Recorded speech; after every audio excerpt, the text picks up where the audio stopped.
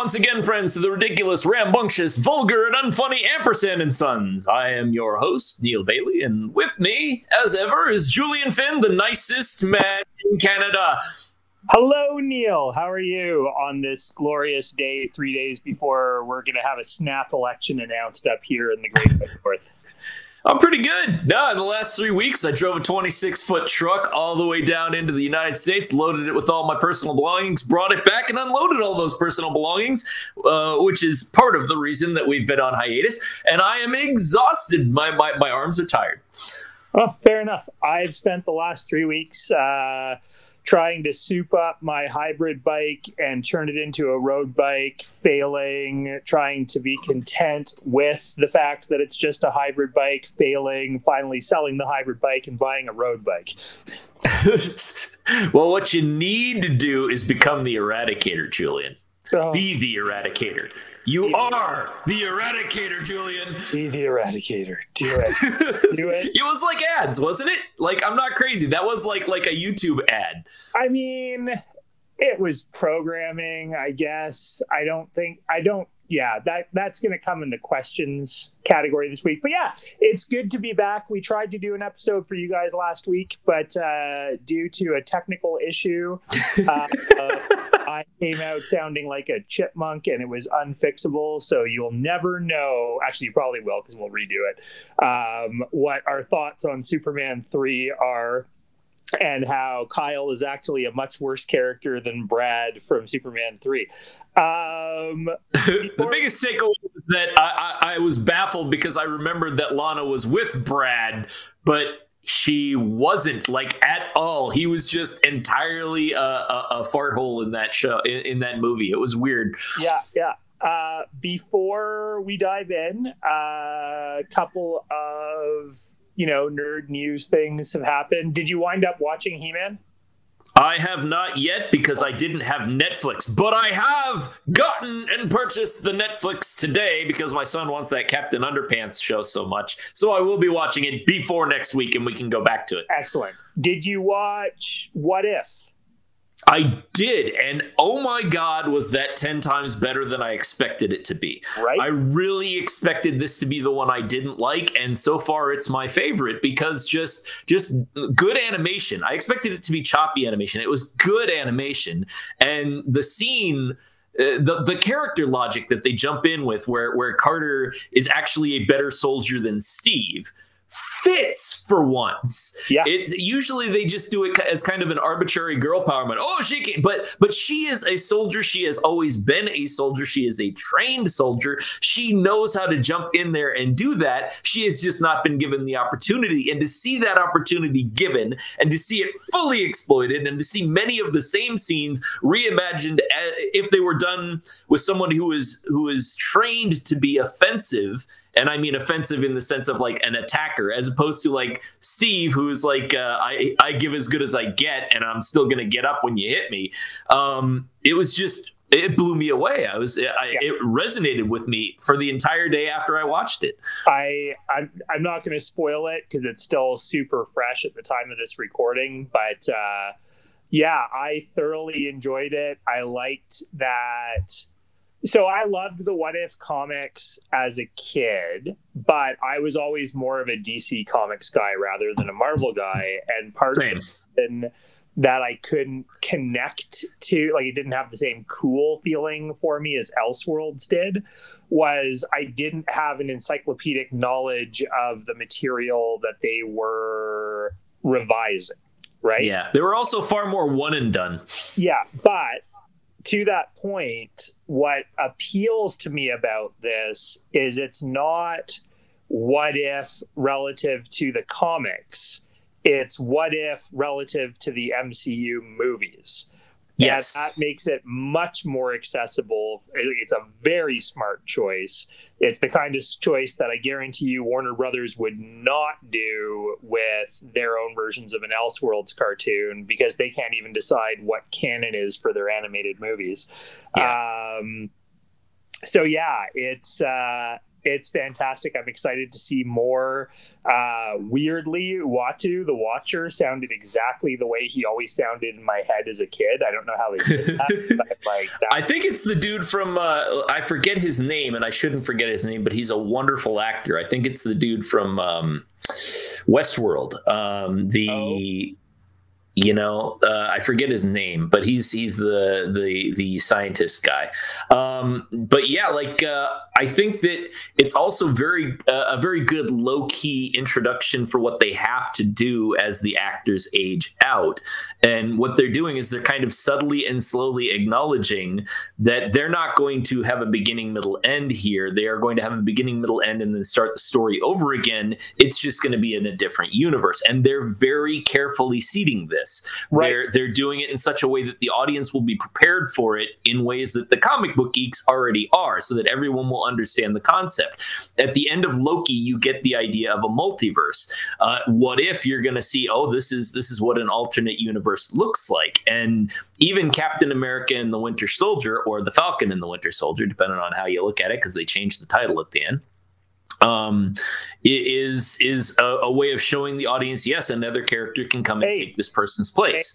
Once you change the title is changed. That movie, I think so too. That's my hot take on it. That excellent movie with Tom Cruise was never called The Edge of Tomorrow. It was always called Live, Die, Repeat.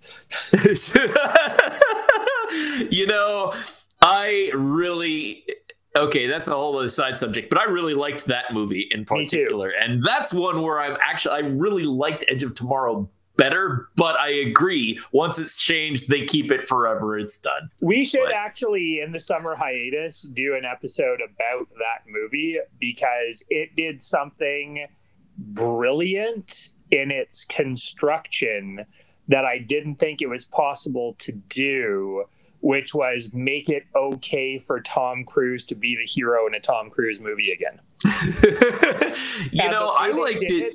You constantly talk about craft. The way that they did that and built that into the plot was craft. Yes, there's lots of redemption for Tom Cruise, and a good introduction to Emily Blunt for me, where I finally kind of saw the range there. But also, my comic, my multiversal epic, centers around the idea of someone doing the same thing in alternate universes over and over and over again. So I've got a real sweet spot for that, and they did it without completely screwing it up, which they always do. They always do that. Even Looper has a thing that I don't like about it, and I freaking love Rian Johnson. The only thing I hate about Looper is they turned it into a movie about superpowers ultimately, and that sucks. Well, there's also there's temporal stuff, but we can do that. We can do a whole episode on Looper, as far as I'm concerned. We should do a series in the summer on time travel media. Sure. Yeah. Because I think I've got this is confidence, not arrogance, when I say that I've put in the work to understand the mechanics of time travel more than other creators at present, because I had to, not because I wanted to say that statement with pride. How dare Bill Bailey? Well, Kira. Done. I can't tell you how many times I had to look at Kira and go, oh my god, oh wait a minute, oh god, because Doc Brown with that board is just the beginning of the problems with temporal logic. And there was even a 2-page point where I went back and wasted 2 comic book pages, which I never do, fixing an error that just comes from temporal anomalies. There is so much that they get wrong, and story logic is one of my little quirks. You might have noticed. What was the terrible movie that guy who plays Star-Lord, not Chris Evans, Chris Pratt? Chris Pratt was just in on Amazon Prime. Oh, God. Is it the one with the space thing? Yeah, and the time travel. Yeah, I got about 10, 15 minutes into it and I quit. Anyway, the reason why, had you gotten half an hour into it, the reason why Edge of Tomorrow is front and center is because that movie is a poor man's Edge of Tomorrow. Like, that movie deserves a moniker as dumb as Live, Die, Repeat. Yeah. Well, it's ever since Groundhog Day, it's been an interesting idea to me. The idea of repeating your way to solving a problem, or going the grandfather paradox, just kind of writ large. Yeah. All right. So I think it's my turn to summarize. So this is episode 14, correct? Oh, God, I think it's more than that. I think we're at 16, but we lost one. I can actually look it up while you summarize. You do that. Okay, so this episode is like the third of the 5 endings in The Lord of the Rings. It's like another conflict that, I mean, really feels extraneous after the big conflict of 2 episodes ago, and just kind of feels like they're milking a few endings out of this at this point. However, Neil Bailey, I did like this episode more than you did. You gave it a 2 out of 5 in your review. I believe I gave it a 3 out of 5. But ultimately, it's about Morgan Edge is no more. He has become the Eradicator somehow, and rejoins up with what's her name? Is it Leslie? Leslie Lar. Leslie Lar, to bring about the exact same events that occurred in alternate reality that John Henry Irons come from, thus confirming one of the 3 or 4 theories I've had this season that were confirmed in this episode. And they start converting human beings to Kryptonians, despite the giant plot hole that presents based on earlier things they've said about that and why they were doing all that in Smallville in the first place. Sarah gets to be the voice of the audience and call her parents idiots, which also felt like the voice of the audience calling the writers idiots, and we'll dive into why. Teenagers drink, much angst is had, and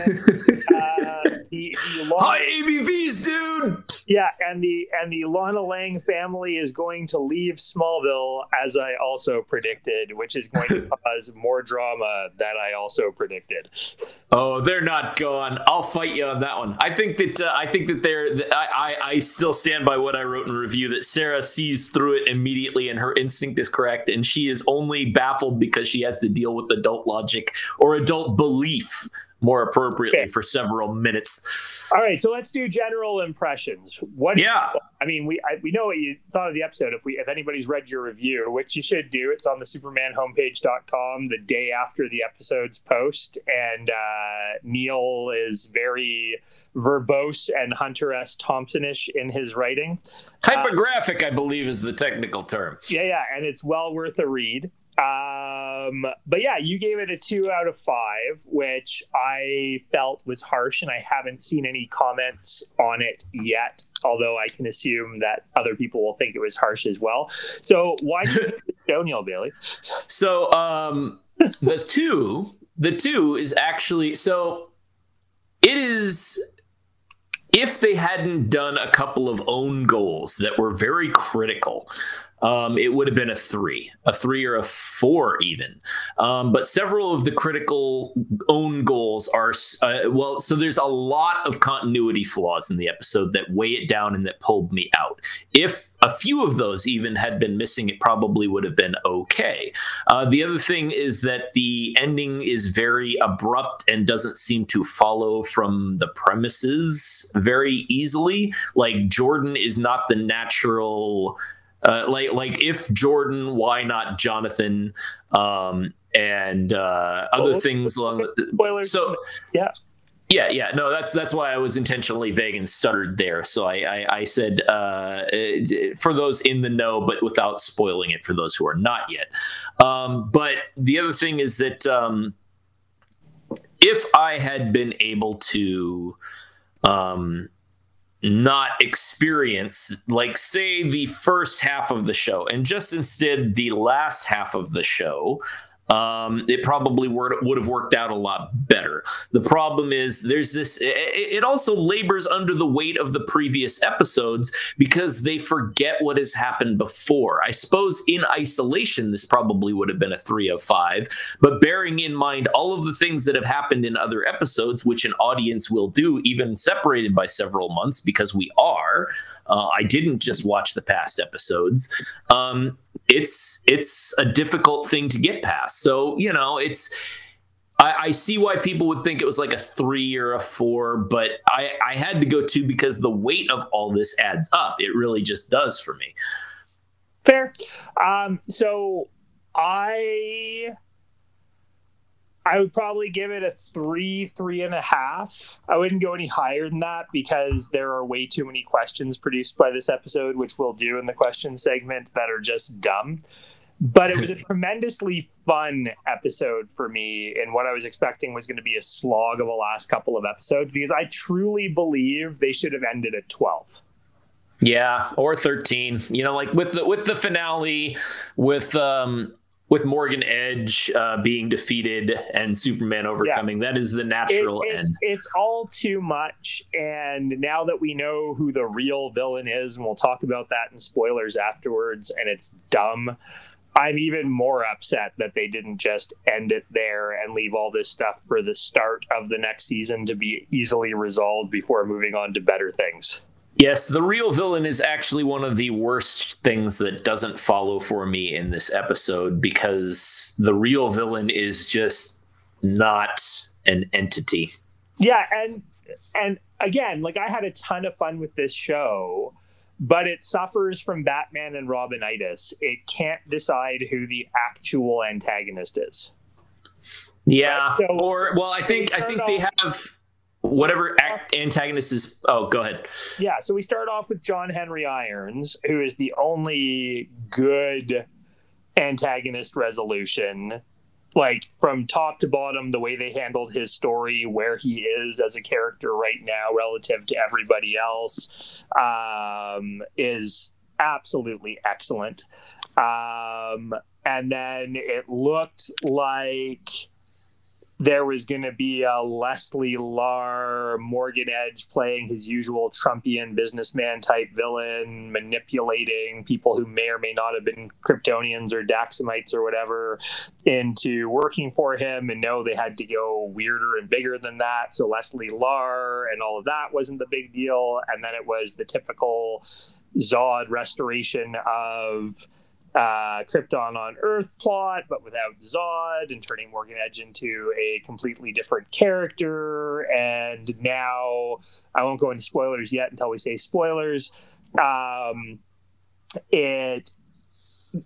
now moved the goalpost again, and we have a new primary antagonist. And I just feel like, for a show that started off methodical and building layer upon layer of quality storytelling, they just completely lost the thread of this thing.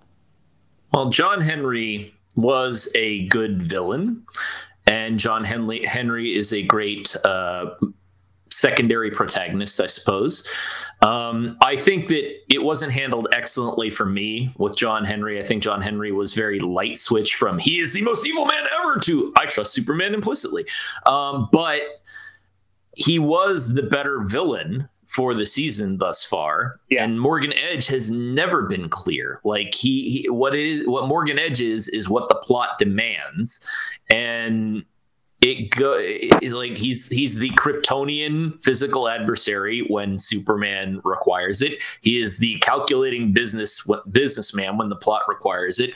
He is the sympathetic simpering fool whose dad is manipulating him when the plot calls for it. And there is an overall plan that he is adhering to that has yet to really be articulated.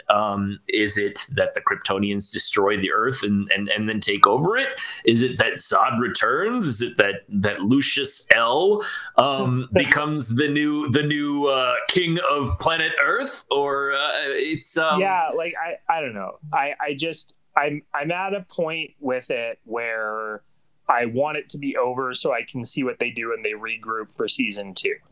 Yes, and I think that so there's this weird feeling that's kind of coming over me in the sense that, okay, so this is incoherent, but like looking at it in retrospect, and I'm curious to watch it all again and think about it, but all of the shows have a myriad of individual flaws that make them very trying to watch at times. But the overall arc of this thing as a season is stronger than anything Smallville ever did or tried. Yes. And I've been thinking about that a lot lately. But it also benefits from peak TV. And in the era of peak TV, it is also lesser than many things that we've seen, but is also still, similarly, from what I understand in my impressions, better than almost any CW show that has been. Yeah, I'm gonna call foul on that. So all right, it has all the ingredients to be better than any CW show has ever been. So when the writing is good, it is orders of magnitude better than any of the CW shows have been, and is on par with peak TV. When the writing is bad, it's actually more annoying than almost any of the other series, except for Supergirl when Supergirl is bad. I suppose it's the preponderance that I'm looking at, not necessarily the stories itself, like the cinematography, the music, the acting. Yeah, because even when the plot's dumb, these actors act the hell out of every scene. No, but you know what? That's true out of all of the CW series. There's been a consistent, with the possible exception of Grant Gustin, who basically has one mode. Like Stephen Amell was shockingly awesome as Batman, not Batman. Like the Arrow Cave. I would have thoroughly enjoyed in an alternate timeline where the Warner Brothers movie division weren't such giant douchebags. Oh, we totally forgot. At the end of the episode, we need to talk about the other big thing in nerd news, which was the new Suicide movie came out, and it's glorious. It really is. Yeah. It was the first good DC movie of the modern era for me. Bite Your Tongue, Shazam, and Aquaman are amazing. They were worth one watch. I'm going to be watching Suicide Squad again. Fair. But yeah, like there's been a consistent quality of acting on the other series, and I would watch the crap out of a Stephen Amell Batman show in an alternate universe where the Warner Brothers movie division would allow it. The Legends of Tomorrow cast is glorious. Just absolutely glorious top to bottom. I love everybody that they've had in there. There's always the effects have always suffered. Like the CW has really thrown some, I'm assuming, Colombian cocaine money at this thing. Ex-kryptonite cash. Yeah, like what are you hiding in the ground? Why is the military here? Well, we're here for the money the CW needs to make this show. That's why we're not leaving. Oh man, the military. We got to get into that. Yeah. But yeah, like consistently, this show does have more of the ingredients for what we'd consider success than any of the others. And they just keep flubbing it on the writing. And the thing is I'm still having a good time with it. Like this episode earned a full point for me based solely on one moment in the episode. It took it from a 2.5 to a 3.5. And can you guess what moment that was? The hammer? The hammer. Yeah. Hammer face, hammer face, hammer face. I had the same visceral reaction to that scene that I did when Steve catches Mjolnir in Avengers Endgame. Not to the same degree, because that was building up for like 18 movies, but like the same type of reaction. Well, also everything that comes before Steve catches that is building. It's getting worse. Here it's like, Lois, why the hell are you going on top of that building to service the plot? That makes no sense. Because, I quote, "This is where Mom dies." Okay. Can we do spoilers? Yeah, I guess we have to. I pooched it. Yeah. Okay, and we're 24 minutes in, so spoilers are... Yeah, that's true. All right, so spoilers. So I'm going to go through what in a change of pace, what I didn't like in this episode, because I did give it a higher score, and I feel it's fair to not just chuck you under the bus, because there's some tripe in this thing. So can we talk for a moment about Beppo? No, actually, first, let's talk about the military. The military is still occupying Smallville, and we're told repeatedly that it's been a month. Yes. Still there. And I'll deal with the most obvious question later, which is why. But, like, is the military still there just so that they could put Sam Lane in that car and have him get, like, heat visioned? I think the military is still there because they built a set, and that's going to be where Sam Lane is in the show.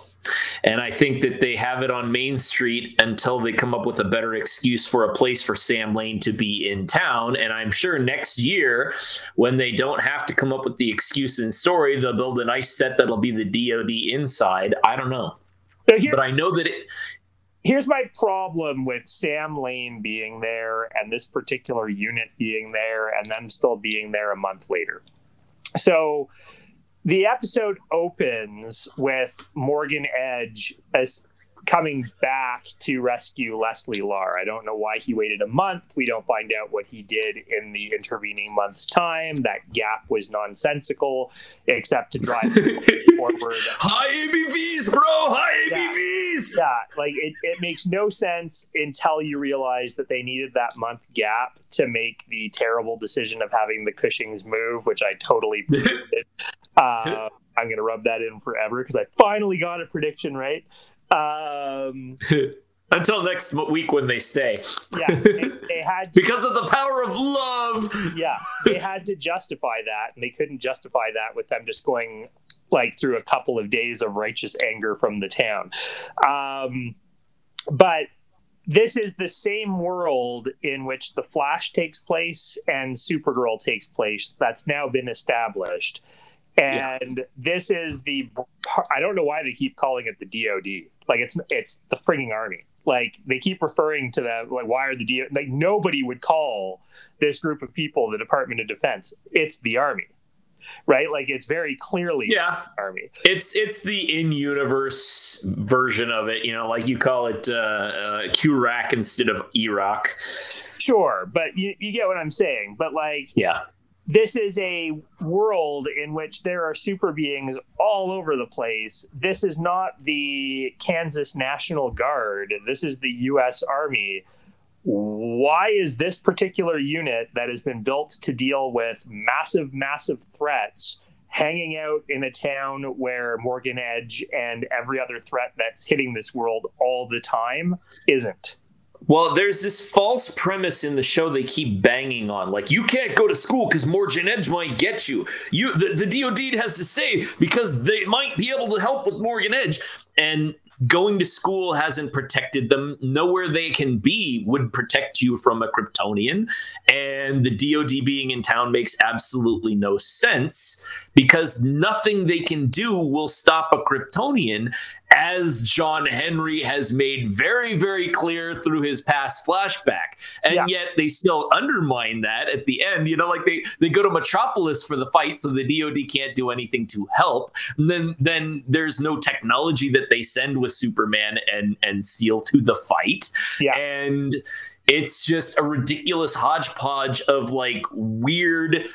They do all this seemingly to line up Lois and Clark with Sam Lane so that he can continue to be a presence in the show, but he's a monster. And it's making de facto what it ends up doing is making Lois and Clark spout fascist talking points. Like, yes, until the security crisis is over, we have to have these jackbooted thugs in town telling our children when to go out, when not to be out, and running the streets with impunity. So weird. And like... So I'm American, right? I've been through 9/11 and I've watched this arc be traced. In the days after 9/11, when it would have been unthinkable to see a military soldier on an American street to see people with long guns walking the streets of New York and the terror that came with that, and watching that entire thing go past the Rubicon to the point of where now Caesar is in the streets and we're all like, yes, this is fine. This is normal. Right. I mean, it's a personal affront to me. You just highlighted what makes this whole thing with the military in Smallville so stupid. Go for it. Did you live in New York during the period of time where all of that was happening? No, not at all. So how did you know it was happening? The internet. And because you watched video of it on TV, right?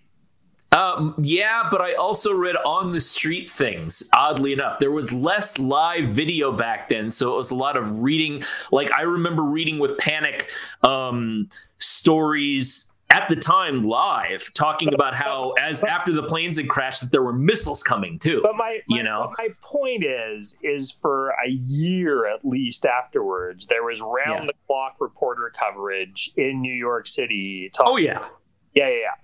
Yeah. Where's the press in this? The press has. Where 75 people just flew and the military has deployed a unit to basically occupy it semi-permanently. Like, where's the press? That's another conceit of the plot that is terrible. They paid some lip service to it last episode. They were like, we have to keep this a secret. If it gets out that Morgan Edge is doing this, there will be a panic. That's why we haven't been giving interviews. That's why we're not telling people things.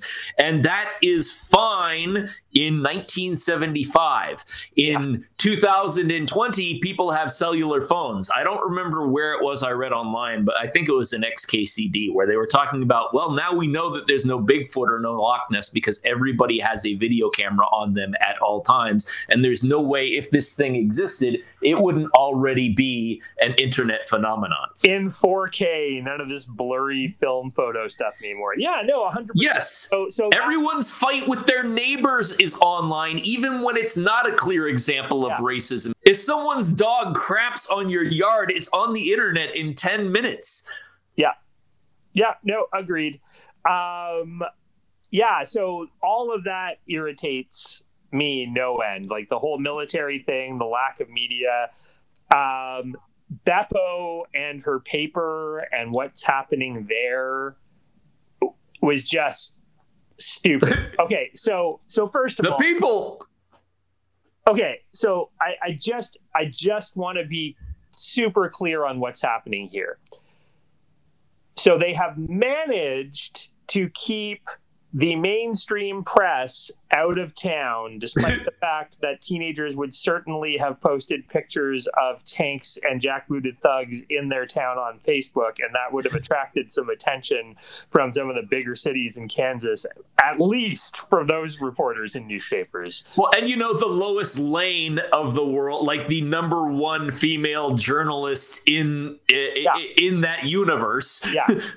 So that is a thing that they have established is happening. They have somehow managed to keep the press at bay, except they haven't bothered to stop Beppo from publishing her newspaper, which apparently has an outside of Smallville readership because a multinational conglomerate is trying to buy it for no reason.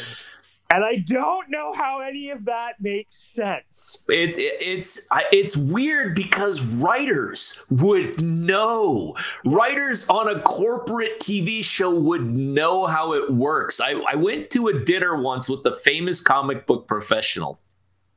And I was lamenting the fact that I've been trying for years and years to get published, and without a company, you go nowhere, no matter how good it is or how crappy it is. You have to have some kind of juice or fame, or people have to know who you are. And I was just sitting there, I was going like, so the thing is, though, like if I get to the point of where these comic book companies would want anything to do with me, then I won't need these comic book companies. And this famous professional tapped himself on the forehead and was like, you got it, kid.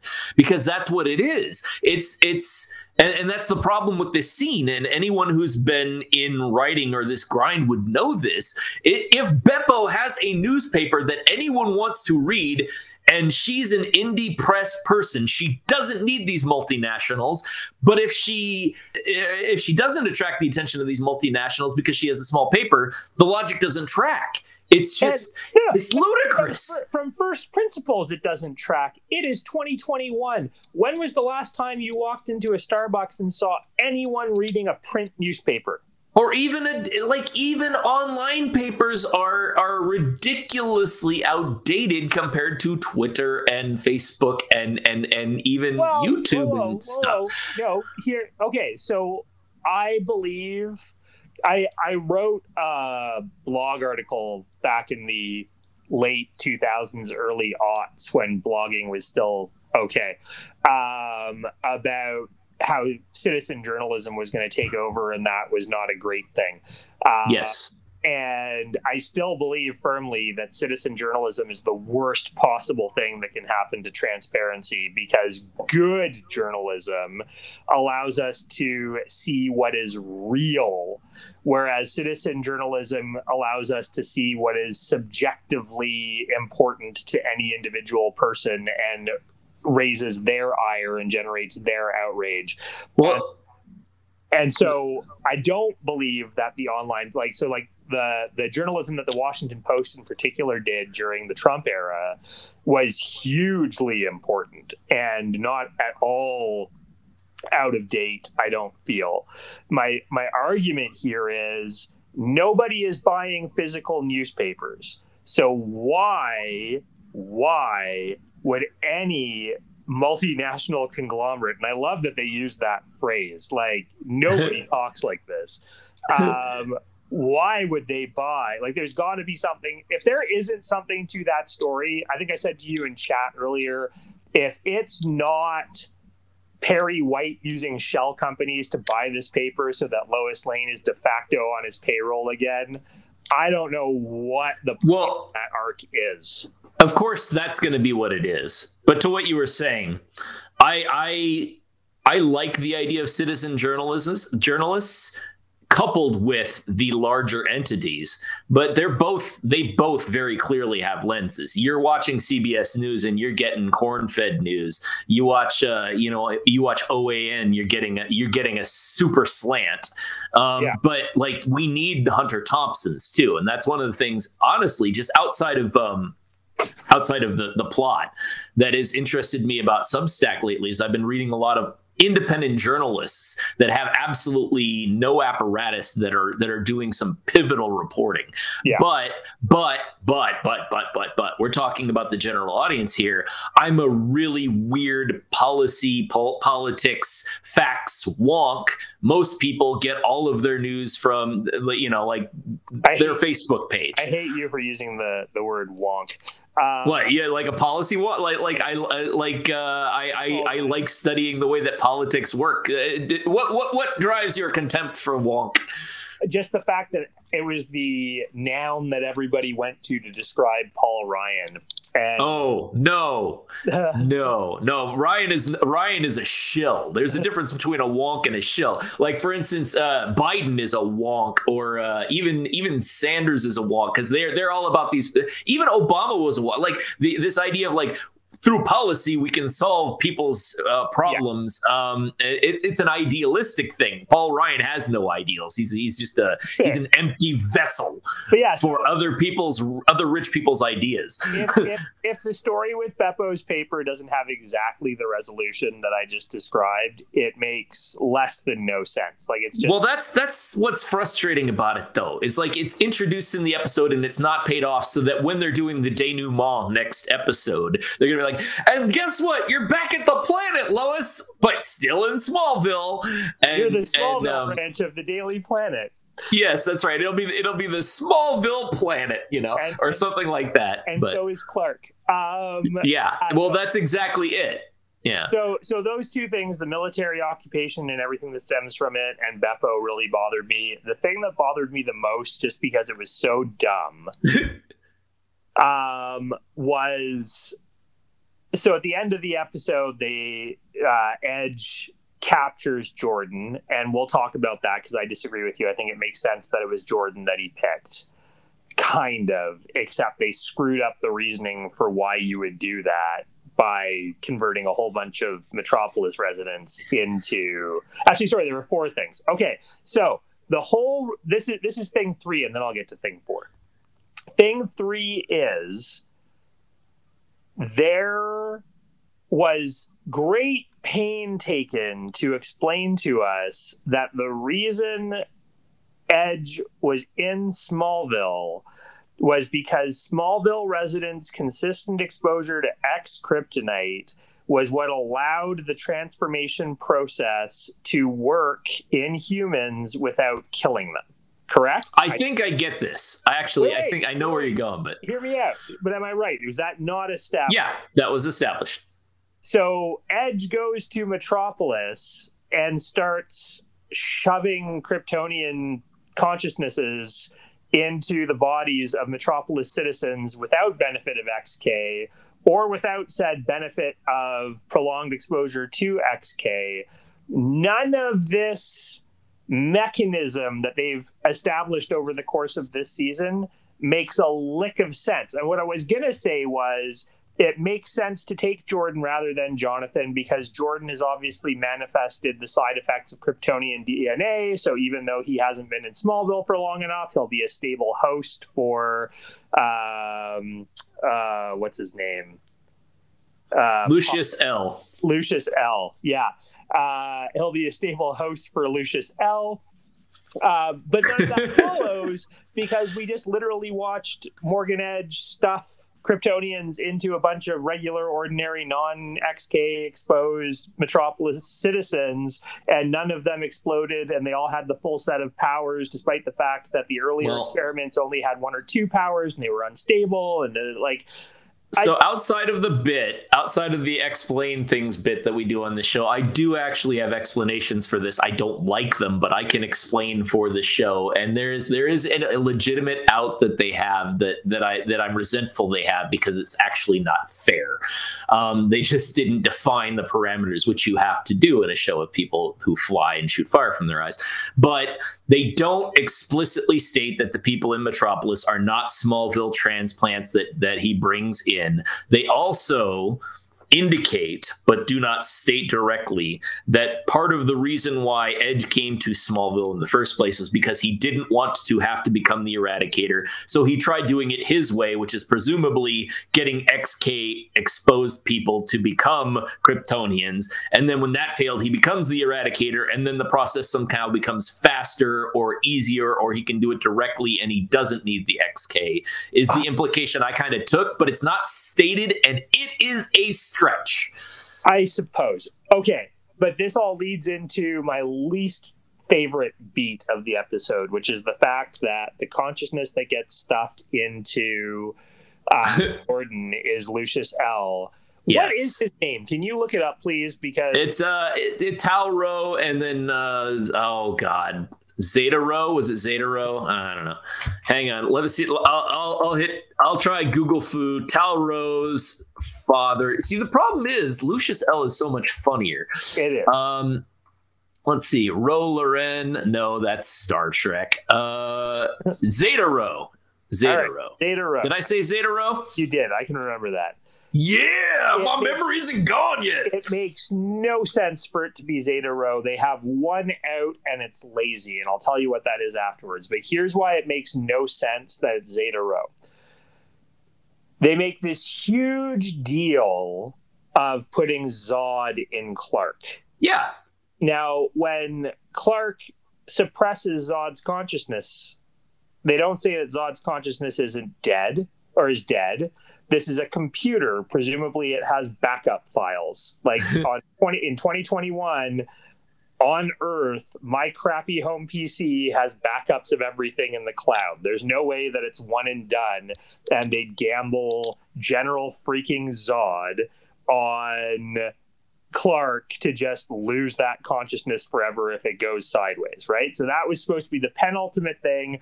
Zod was going to take over the body of the scion of the House of El, and Tal Rho is going to be, so Edge was going to be subservient to him, because this was all what that was leading up to.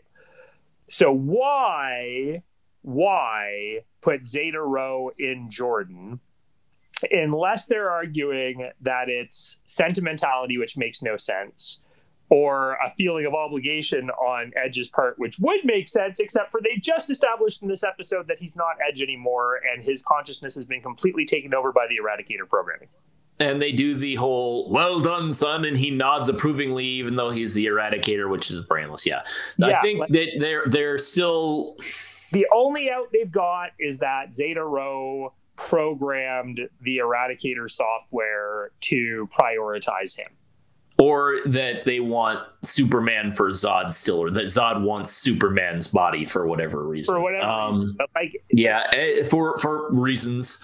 Yeah. It was just such an irritating, weird choice to put poor man's Baron Harkonnen into Jordan.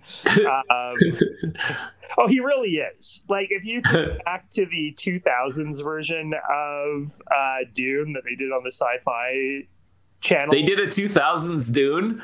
Yeah, man. Did you never see that? Oh, wow. No, you're going to hate me for this, but I've never really gotten into or liked Dune.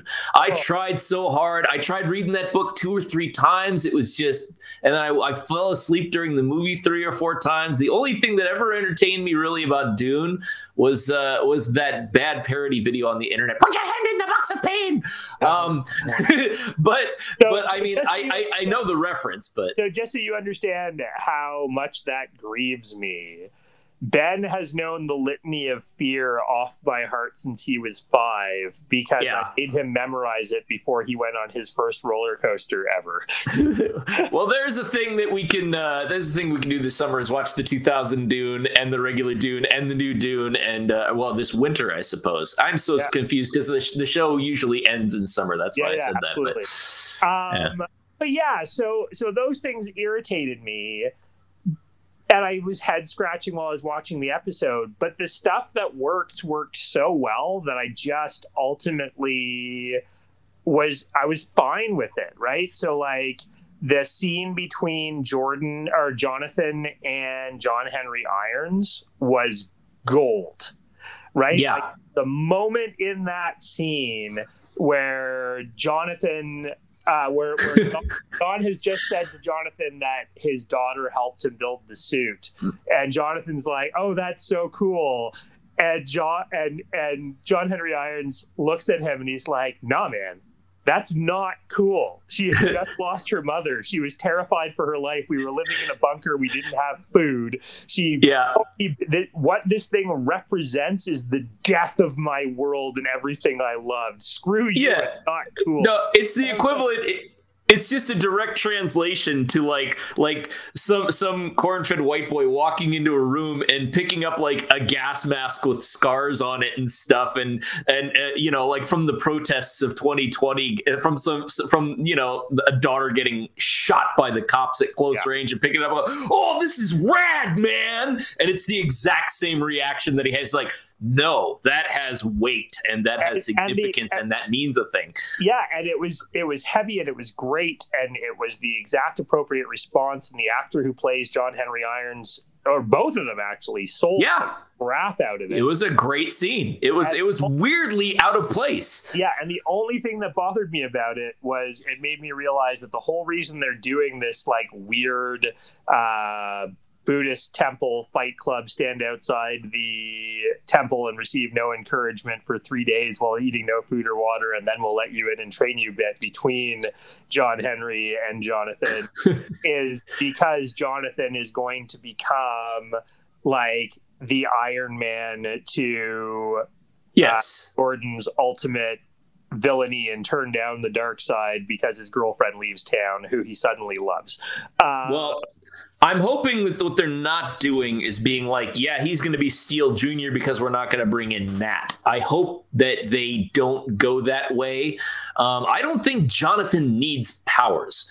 I know everybody's like, he's going to get power. I don't think either of them need powers. I think that can be a slow burn background thing that the show ends with. That's what Smallville could have been, is, in terms of like 4 years in, give them powers as they turn into adults, maybe. But Jonathan just being Superman's son is fine as character.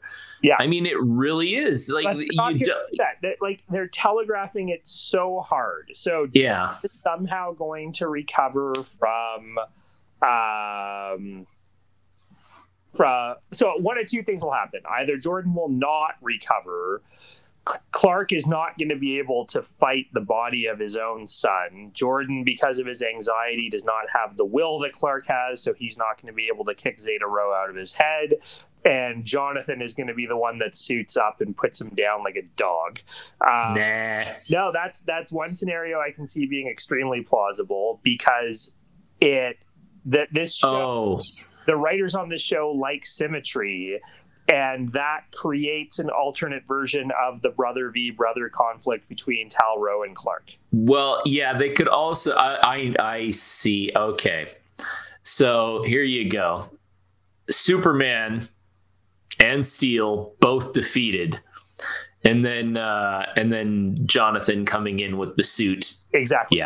Yeah. Oh, I hope they don't go that route, though, because that would undermine Steel, and Steel does not need to be undermined. He just went toe to toe with 4 Kryptonians. I think either that's going to happen, or the season, which ends next episode, is going to end with them somehow getting Zeta Rho's consciousness out of Jordan, but the Cushing's still leaving town, and that breaking Jordan's tiny little heart into a billion pieces and him going all dark side, and now he'll be fully powered up because of residual whatever effect from having in him, which is a really creepy, weird thing to have to. I hate the show for making me use those words. But yeah, like they are inevitably leading up to a Jonathan versus Jordan, which is why they did the completely unnecessary, stupid thing of making Zeta Rho Clark's half-brother. Right. To foreshadow that conflict. And we know they like that kind of foreshadowing, because the whole reason they showed us Lois dying covering those events in Metropolis was so that they could show her in the exact same scenario in this universe. And it was bad the first time it came. I don't know if I remember if I took a shot, but it was bad then too. It was like, hello, it's me, Lois Lane, standing right where I'm going to be murdered horribly on this rooftop right next to people who shoot fire from their eyes. Yeah. News at 11. Oh, wait, no news at all. I'm dead. Yeah. It's like... It wasn't ideal. So that scene with Jonathan and John Henry Irons was tainted for me a little bit because it foreshadows what's going to happen, but ultimately it was still a great moment. I loved Sarah being the voice of the audience, calling her parents idiots. Like everything about Lana and Kyle. Well, okay, so let me back up. Much like there are 2 Loises on this show, there is the Lois that serves the plot, and there is the real Lois who is excellent. There are 2 Lanas in this show. I don't know if I've seen the other Lana after the 3rd episode, though. I see where you're going, but... We saw her in the conversation with Clark in this episode, which was great and touching and wonderful, and showed their past relationship, even though that hasn't really been earned up to this point in the series. Yeah. And they showed it in her recognizing that something was going on when Morgan Edge was doing all the testing on the subjects that she was finding for him, and immediately going and betraying her husband's trust and going to Lois and Clark and being like, something's wrong in Denmark. How can I help? They do show this other positive version of her, and then when the plot necessitates it, we get stuff like, don't you be angry at your father. Well, they show good intentions, and that's an important thing. They don't show good actions, they show good intentions, and good intentions, or good stated behavior as opposed to good shown behavior, do not a good character make. This is the problem with the Lana from Smallville going all the way back. Face it, Lana, you're amazing with no demonstrable actions ever being amazing. She didn't do anything to undermine Edge. She didn't stop her husband from talking it up. She doesn't take care of her children when her husband is drinking by removing them from that situation. And granted, she may be a victim of circumstances in some ways, and it may be something that she could not have avoided because of her lot in life or the way that she grew up or any number of factors. That's not me saying she should have known better, because sometimes people are simply ignorant. But in terms of like her being a good character or a noble character, the kind of character that we can look at and say that's a moral person in it when everything is weighed. Yeah, I would say that I have not seen that from Lana since the first couple episodes when she's like, yeah, I get people good loans, or, oh no, I really want to take care of you and your suicidal ideations. All I see right now is her backing her husband's play when the play is like, let's blame the entire town for me murdering a couple of people. Yeah.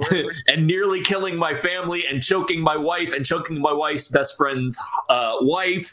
Yeah. And, like nearly getting my children killed and traumatizing my daughter and getting her kidnapped. And the list goes on and on and on. No, it's the town who are wrong.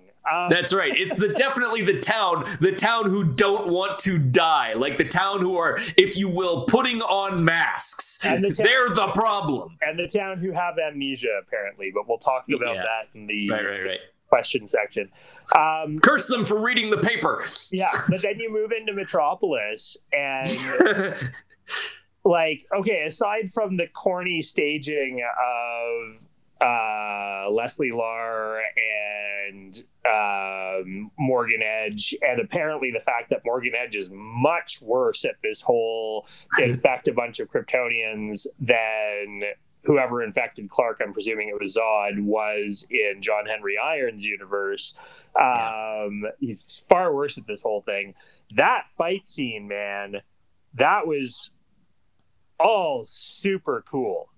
That cost a couple of nickels. I was like, oh, that's why we got the bottle episode. Okay. Yeah. I just didn't. I put it in the review too. Like I acknowledged that it was very, very well done. But I'm just like, I don't care.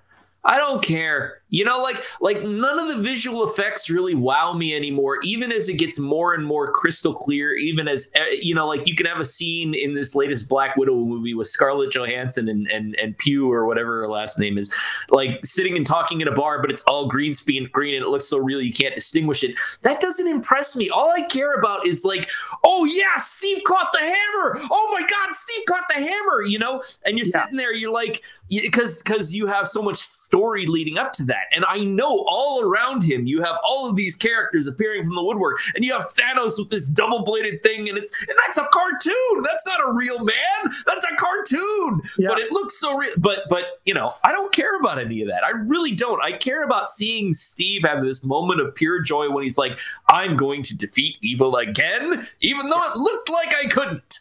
That's what matters. You know what? My inner comic book geek at Clark and John Henry teaming up to take down a real threat, the moment of realization when they know that it ain't Edge anymore, the way in which they work together so fluidly, the spotlight being put on John Henry, the fact that he's the one that saves Lois instead of Clark saving Lois, and the way in which he does it, like that hammer scene.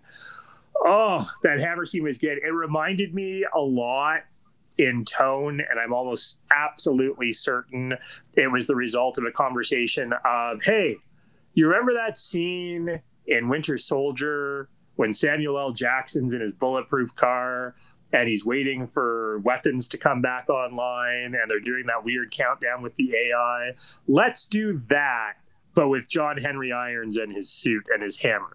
Also, why did the hammer malfunction? It seems like they were leading into maybe Jonathan had done something to it, but like there's no reason it would not work. It malfunctioned because they needed it to malfunction because they needed to do that cool scene, and it was cool.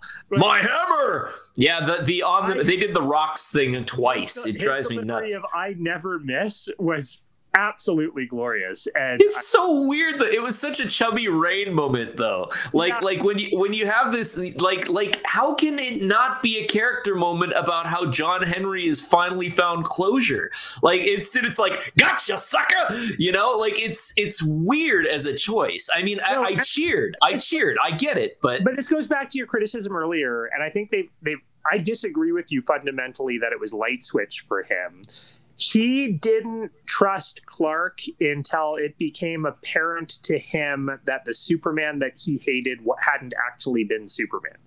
Like the the subtext of all of that was it took him being able to see behind the curtain to what Edge was doing to realize that Superman hadn't betrayed his planet, Superman hadn't murdered his wife, that it was someone else driving his body, and then he could trust Superman again. And they right, but what I'm saying is, as a rational man and as a logical man, which John Henry clearly is, he would not like the whole premise is kind of fundamentally flawed in that, like, Superman doesn't beat him into the ground the minute he sees him. He is a noble dude, and granted, if John Henry is thinking, well, then he's going to be taken over and made into a zombie and kill the Earth, that's one thing. But once it's very clear that Superman is going to actively fight it, there is no reason for John Henry to doubt him, especially given that he's always been good. No, but here's the thing, and I've taken you to task for this before, and I'm right and you're wrong. So there's two types of character inconsistency, and one of them is garbage writing, and one of them actually follows in a way that I don't think that you recognize. And you conflate the two of them in your critiques of character behaviors, okay? And the two types of character inconsistencies that exist in any piece of writing or any piece of media are, one, character inconsistency that serves the plot and completely abandons anything that we already know about that character. And character inconsistency number two is person acts differently than they typically act. And you mush those two together and treat them as the same thing. And in this particular case, you're not recognizing that John Henry Irons' entire motivation, as explained from moment one when we thought he was Captain Luthor, was his world, and eventually we find out his wife and his daughter and everyone that he loves was murdered by someone who looks like Superman. And the Superman world was noble and heroic and everything else until he wasn't. And there's no way that a man driven by that much emotion is going to deal rationally with that one thing. Well, no matter how rational and calculated he is the rest of the time. Those kinds of character inconsistencies aren't bad writing. They're revealing that your character is human. I can make it more plain through an example that I'm not fond of, but it's the one that immediately springs to my mind, and it's why I know I'm right. Ha! So there is this thing that I've encountered with racist relatives and dumb people that I no longer associate with, where, like, say they get mugged by a black dude. And then for the rest of their life, anytime they see a black dude, there's a little racism surfacing in there. You know, like they always are like, and they'll talk to you about it in unguarded moments, because sometimes white people do that when white people are alone, and they don't like to talk about it, but they do. They say these, you know, I think this, I'm not a racist, but, and it's one of the things that they say. They're like, yeah, you know, that one time I can't help but look every time now and see this, and you know, it gets to me. And I know it's wrong, but I do it anyway. That is not the impulse of a wise or rational person. And it is not the thing so there are people who keep going with it, and you know them. They're the uncle that always screws up Thanksgiving. Right. And then there are the people who get the degree at MIT and can build a hammer that you can throw 1,000 yards and come back to your hand. And those are the people that think rationally about things. And they get mugged by a black guy once, and they don't go, all black people are muggers. They go, this person is a bad example of the kind of person that has negatively affected me, but it has nothing to do with the color of their skin. And just because this man who mugged me was wearing a Superman shirt doesn't mean that this man who is not that man is the same man. And it's irrational, and it doesn't follow. And of all the people that would understand that, a black man would understand that more than almost anyone. Because here's the thing, is people are not rational. Sorry, audience. We're going to talk neurobiology for a second. But the part of your brain that makes decisions is what we used to call the lizard brain. It's the emotional center of your brain. It has no capacity for language. It cannot be reasoned with. And confirmation bias is its most appealing drug. And it does not matter how much civilization you put on top of that. The thing in us that makes decisions is emotional. We know that. That is science. That is the way we are built. And if you have a strong emotional association with a thing, you will have sense memory trigger effects around that thing forever. And you have to actively work for years and years and years and want to make it go away before it will go away. That's just how we're built, man. Well, sure. Right. But okay. In counterpoint to that, my mother tried to stab me to death with a knife when I was 15. All right. Okay. She came at me and she tried to kill me. And ever since then, every time someone just that sound, that shing, yeah, it messes me up. Like there's a scene in Breaking Bad where the family is fighting, and it's very similar to this traumatic event that happened to me, where like Skyler has to draw a knife on Walter to get him to leave. Yes. And it is wrecking for me. It wrecks me every single time, right? It's wrecking me right now thinking about it, right? But through hard work as a rational and intellectual person, I look at every time a knife pops up and I go, no, this is just that which you described, Julian. This is an electrical impulse. This is chemical. This is BS. Just confirmed my theory, because you just said, and I'm going to quote you directly here, through hard work, you've got... Well, right. So, but what I'm pointing at is, here's the thing. John Henry is not a person who shrinks from hard work. No. John Henry is a...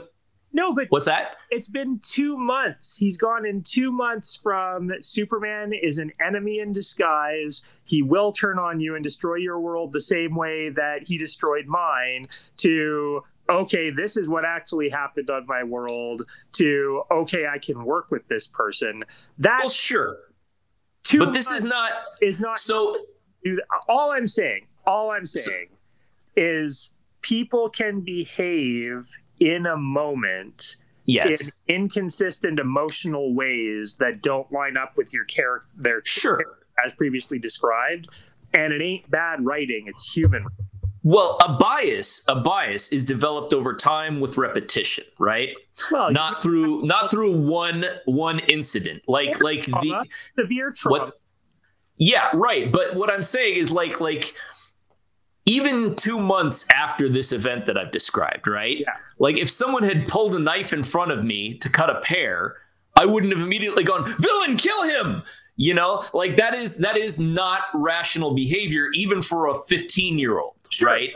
And John Henry John Henry has been established as an intellectual. He's going to know about confirmation bias and all these things we just described. He's going to be the kind of person who knows that to overcome your problems, you have to do a lot of work, like building a battle suit, for instance, or traveling to another dimension, or, you know, like.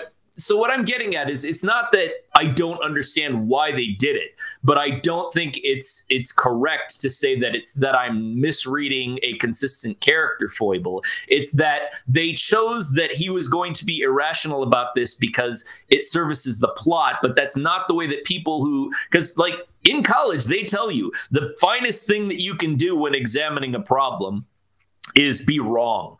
So that you can revise your opinion. And it's the kind of thing that the average Joe, a Lana or a Kyle or a Jonathan or a Jordan or a Sarah might make a mistake with, but it's someone who is a trained intellectual or a trained engineer would not do.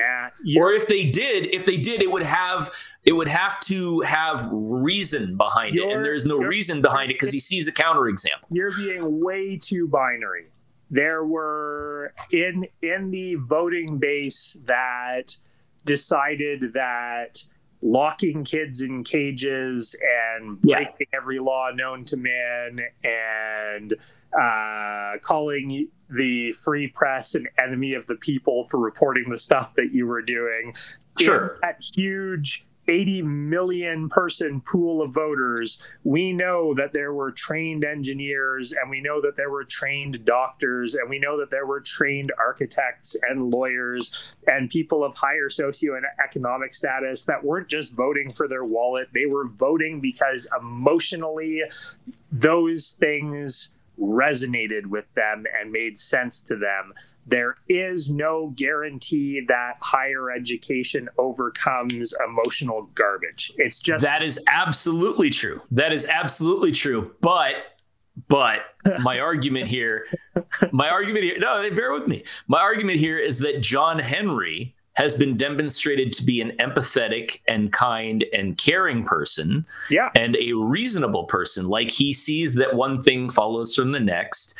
And though the show gives him a murder camper, and though the show makes it, because the whole bit where they need him to be a villain, so they make him a villain, is the most unfortunate part of what they did with him. No, they tricked us into thinking he's a villain because he doesn't actually hurt anybody who's not a soldier, and the soldiers that he hurts are soldiers that he knows implicitly are working with Superman. But they do some things, like they have him nearly blow up a city. They have him ready to murder Superman when Superman is trying to talk to him. They have him. Yeah, these are all things that a person of John's character would not do. I consider you a really good friend. If you went from being who you are purportedly right now to Ted Bundy tomorrow, sure, I would put you down without hesitation. And if I somehow found myself in an alternate reality with another Neil Bailey who acted fundamentally the same as you, I'd probably try to preemptively kill him too.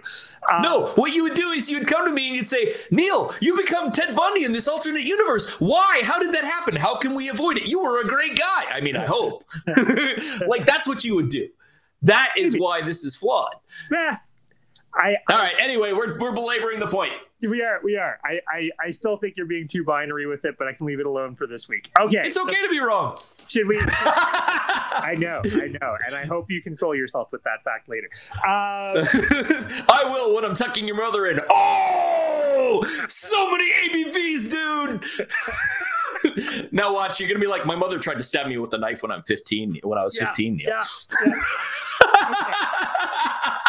Let's questions. Okay. I have some questions. Sure. Hit me with it. Okay. So first question, and this is for context. Right.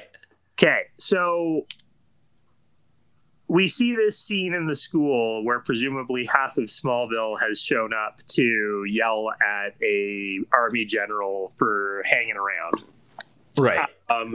And presumably the people that are in this school are the only people in town that are reading Beppo's paper, or there'd be more of those people because she's the only person reporting on any of this stuff because, as previously discussed, no media has decided to come to Smallville to report on all of this weirdness.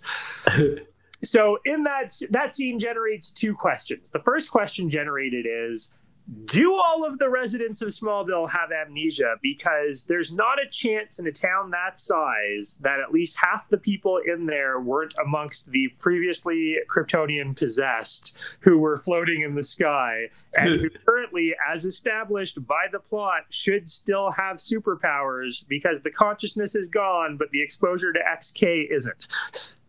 I think what that is like, so when Grandma flew up into the sky to put heat vision on the giant egg, like, so you were talking about cognitive biases. Here's the thing. Like, when you see your grandmother fly into the sky and shoot things with a giant egg, you block that memory. You completely suppress it. All right. Or what they're doing is they're keeping quiet about it so that they can go to an alternate dimension and immediately kill Grandma before she becomes the egg woman. Okay. That's thing one. The other thing is these people weren't actually there to speak with Sam Lane. It was a confusing situation. Everybody thought that they were going to be getting coupons for the Chili's, and that's why all the Karens and Darrens showed up, because they need 2-for-1 nights since they lost their job at the mines. Okay, I can accept both those. The second question that stems from that scene happens a little later when Beppo is explaining that a multinational conglomerate has made her an offer to buy her. presumably more than Twizzlers, where she says that she has no choice but to accept the offer because she doesn't know how long she can keep the paper out of the red. That's right. No, I think she states it like, I'll be out of the black in the month, like she was ever in the black with the small paper. But go on. So the question that generates is, if presumably these are the only people that are reading her paper are in that room, and there's like 50 to 70 people in that room. Right. And assuming that she has somehow got all of those people on a $30 a month, so $1 a day paper delivery subscription service, how is she in the black in a way that allows her to pay herself and Lois anything resembling not slave wages? Oh my God, I totally have the answer to this. All right, so all of those adults, as I've already explained, were there for the Chili's coupons. They don't know what the hell is happening. Yeah. But that mom, what was the name of the mom who lost the kid? I can't remember. I know who you're talking about. That scene was great. Well, she was the only one there actually for Sam Lane. And what happened there was she is the only subscriber to that paper, but she has 470 subscriptions, and it's because she's one of those parrot ladies, like that one gal on that reality show. She has 400 parrots, and she needs to line the cage. So what she does is she puts these newspapers all over her house like a hoarder, and the parrots just live with her. And that's actually coincidentally how she got so distracted she lost track of her son, and he got killed in the mines. So now she's super mad. But like she's looking after Wordsworth, which is her favorite parrot, and she's lining the bottom of his cage with today's paper, and she sees what's going on, and then she goes there, and of course she's she says that very unfortunate thing to poor Lois, who in her head is just going, okay, but Neil, the problem with that argument is, as previously established, there's no way that Beppo's paper has gotten out of Smallville, because if it had, other media would be in Smallville, and that woman lives in a different town. Oh, no, man. So, okay, here's what you're not getting. All right. So this lady is straight crazy. She just mocked the woman who had a miscarriage. She is angry. This is an angry woman. So what she does is, ever since her son died, because she can't get over the grief, she's developed a cognitive bias towards blaming everyone else in the world for the fact that her son is dead. So she attaches crap-filled newspapers to her parrots and sends them off into the world. And then they drop on other people's houses, and they're like, "Who sent me this awful message?" And then they pick it up, right? And they see, and what this guy, like, he's got a mansion and like 50 servants and 2 trophy wives, and he's going out and he gets hit by a newspaper, and he shakes it off. He's like, "I'm gonna find out who sent me this message," and he reads it, and he's like, "Wow, this is actually astonishing journalism." And so he doesn't actually, his corporation doesn't care. This is a vanity project. And also he has a weird, strange attraction to the guano of parrots. So he also had an unfortunate, that's his cognitive bias. He has an irrational attraction to parrots that we shouldn't go into any further into. But anyway, that explains all of this. Okay. I have 2 more questions, and then we'll wrap it up. Okay. The third question is, what kind of teenagers, ignoring the fact that they're having a party in the middle of the day and they're all day drinkers, and that says weird things about the population in Smallville, ignoring that for a second, have you ever, when you were a younger man, been to an illicit house party with booze and teenage girls where you had the news on? Like, how do they even know what's happening in Metropolis? Why is anybody watching CNN at that house? And that, like, I don't understand any of that. Well, Julian, I was an unpopular young lad when I was a young man, and I never really got invited to any parties. I got invited to a party when I was 18 once, and I remember the joke was I go up onto the porch, and it's of course I went to a private high school and paid my own tuition. And I went onto this porch of this rich person's house, and I'd never seen the like of it. And I turned to my buddy, and I'm like, "My entire house could fit onto this porch." And he turned to me and he goes, "Twice." So I didn't really get to go to many parties, but I do actually know why they had the news on. And the unfortunate truth is that one of these kids is the bastard son of Parrot Lady. And she said that the only way he could go to the party is if he took he turned the TV on and watched for news about who had been hit by the newspapers recently, because now she's sending more parrots, because she just saw the effect that it had on Beppo and her paper, and now she's training a fleet. And this is also kind of paradoxically causing the problem to spiral, because she's ordering more papers. But yeah, no, essentially that is her bastard son sitting there going, oh God, I don't want to make her mad. And the funniest thing about it is that Edge is the father. Okay.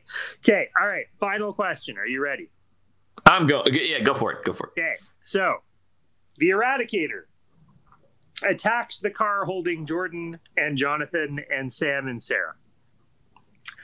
For some inexplicable reason, and this is not the question, he chooses, rather than to do whatever it was that he came there, to dramatically pause and hover in the road in front of the car to see what they're going to do next.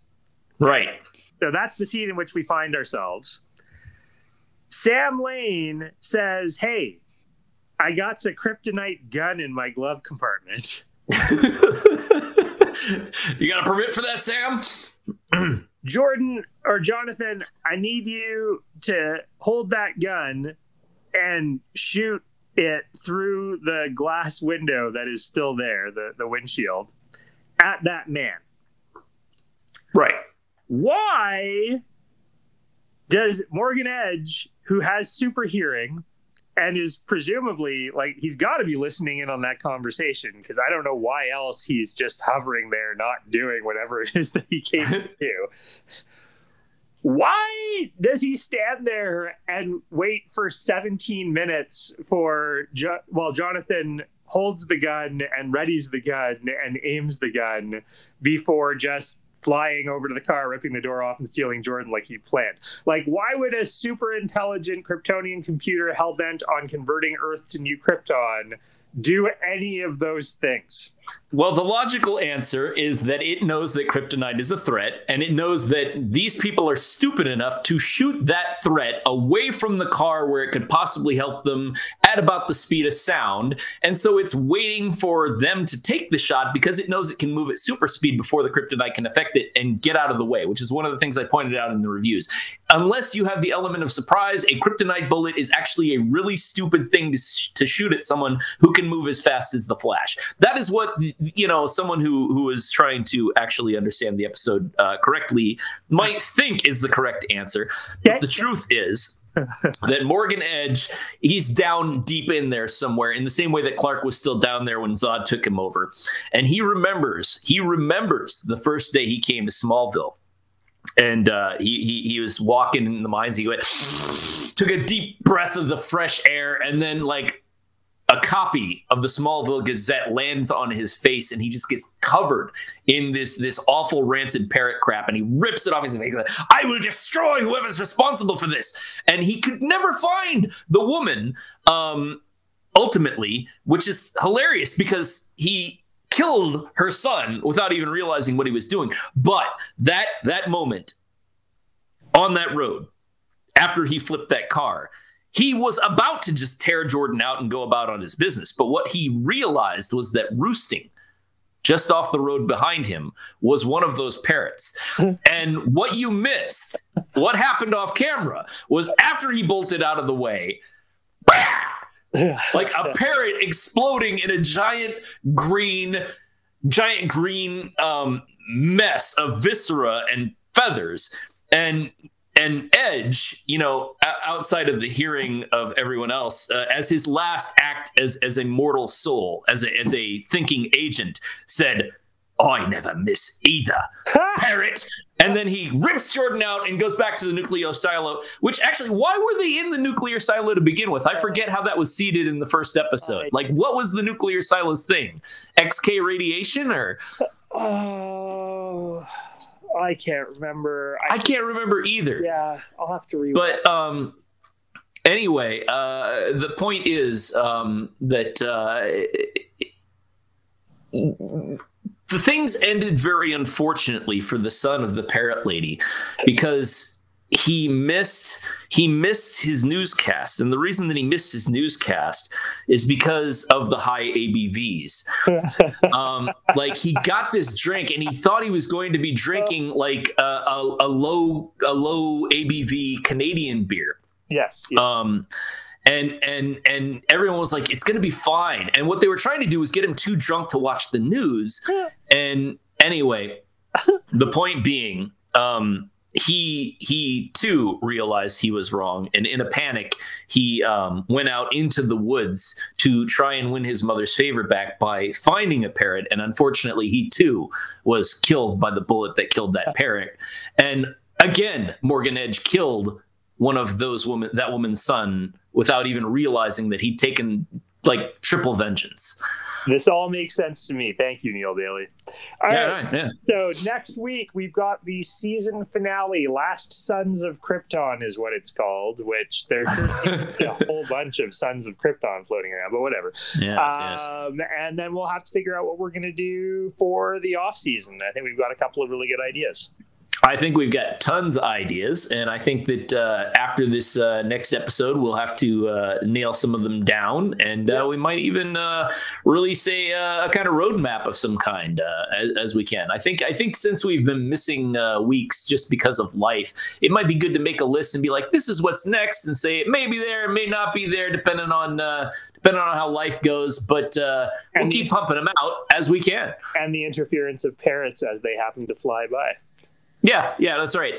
Parrots, I actually have been thinking about getting a parrot, but the problem is I don't have a small town newspaper. I'm in a town with 100,000 people, and they don't have their own newspaper, if only a multinational corporation. But anyway. All right, Bailey, I will see you next week. Thanks for listening, folks. And thank you, friends. We've been Ampersand and Sons minus the Sons this week. Ampersand and Sons minus the Sons this week.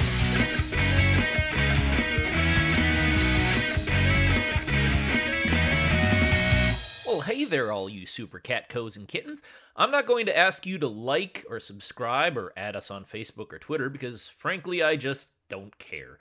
Julian might, but you'd have to ask him. I am, however, an independent writer of novels, comics, and reviews. I don't get paid for that, and I've been doing it steadily for 21 years. If you like what I do, and if you can, your support would mean a world of difference in my life. I have a website where you can find my books, neilbailey.com with an A in the Neil, N-E-A-L, not an I, and I have a Patreon where you can get exclusive early access to everything I do along with free copies of all my books and comics along with every new book and comic I make as they come out for the price of a coffee. Get yourself on over to www.patreon.com/neilbailey and tell them Neil sent you. Thanks for listening.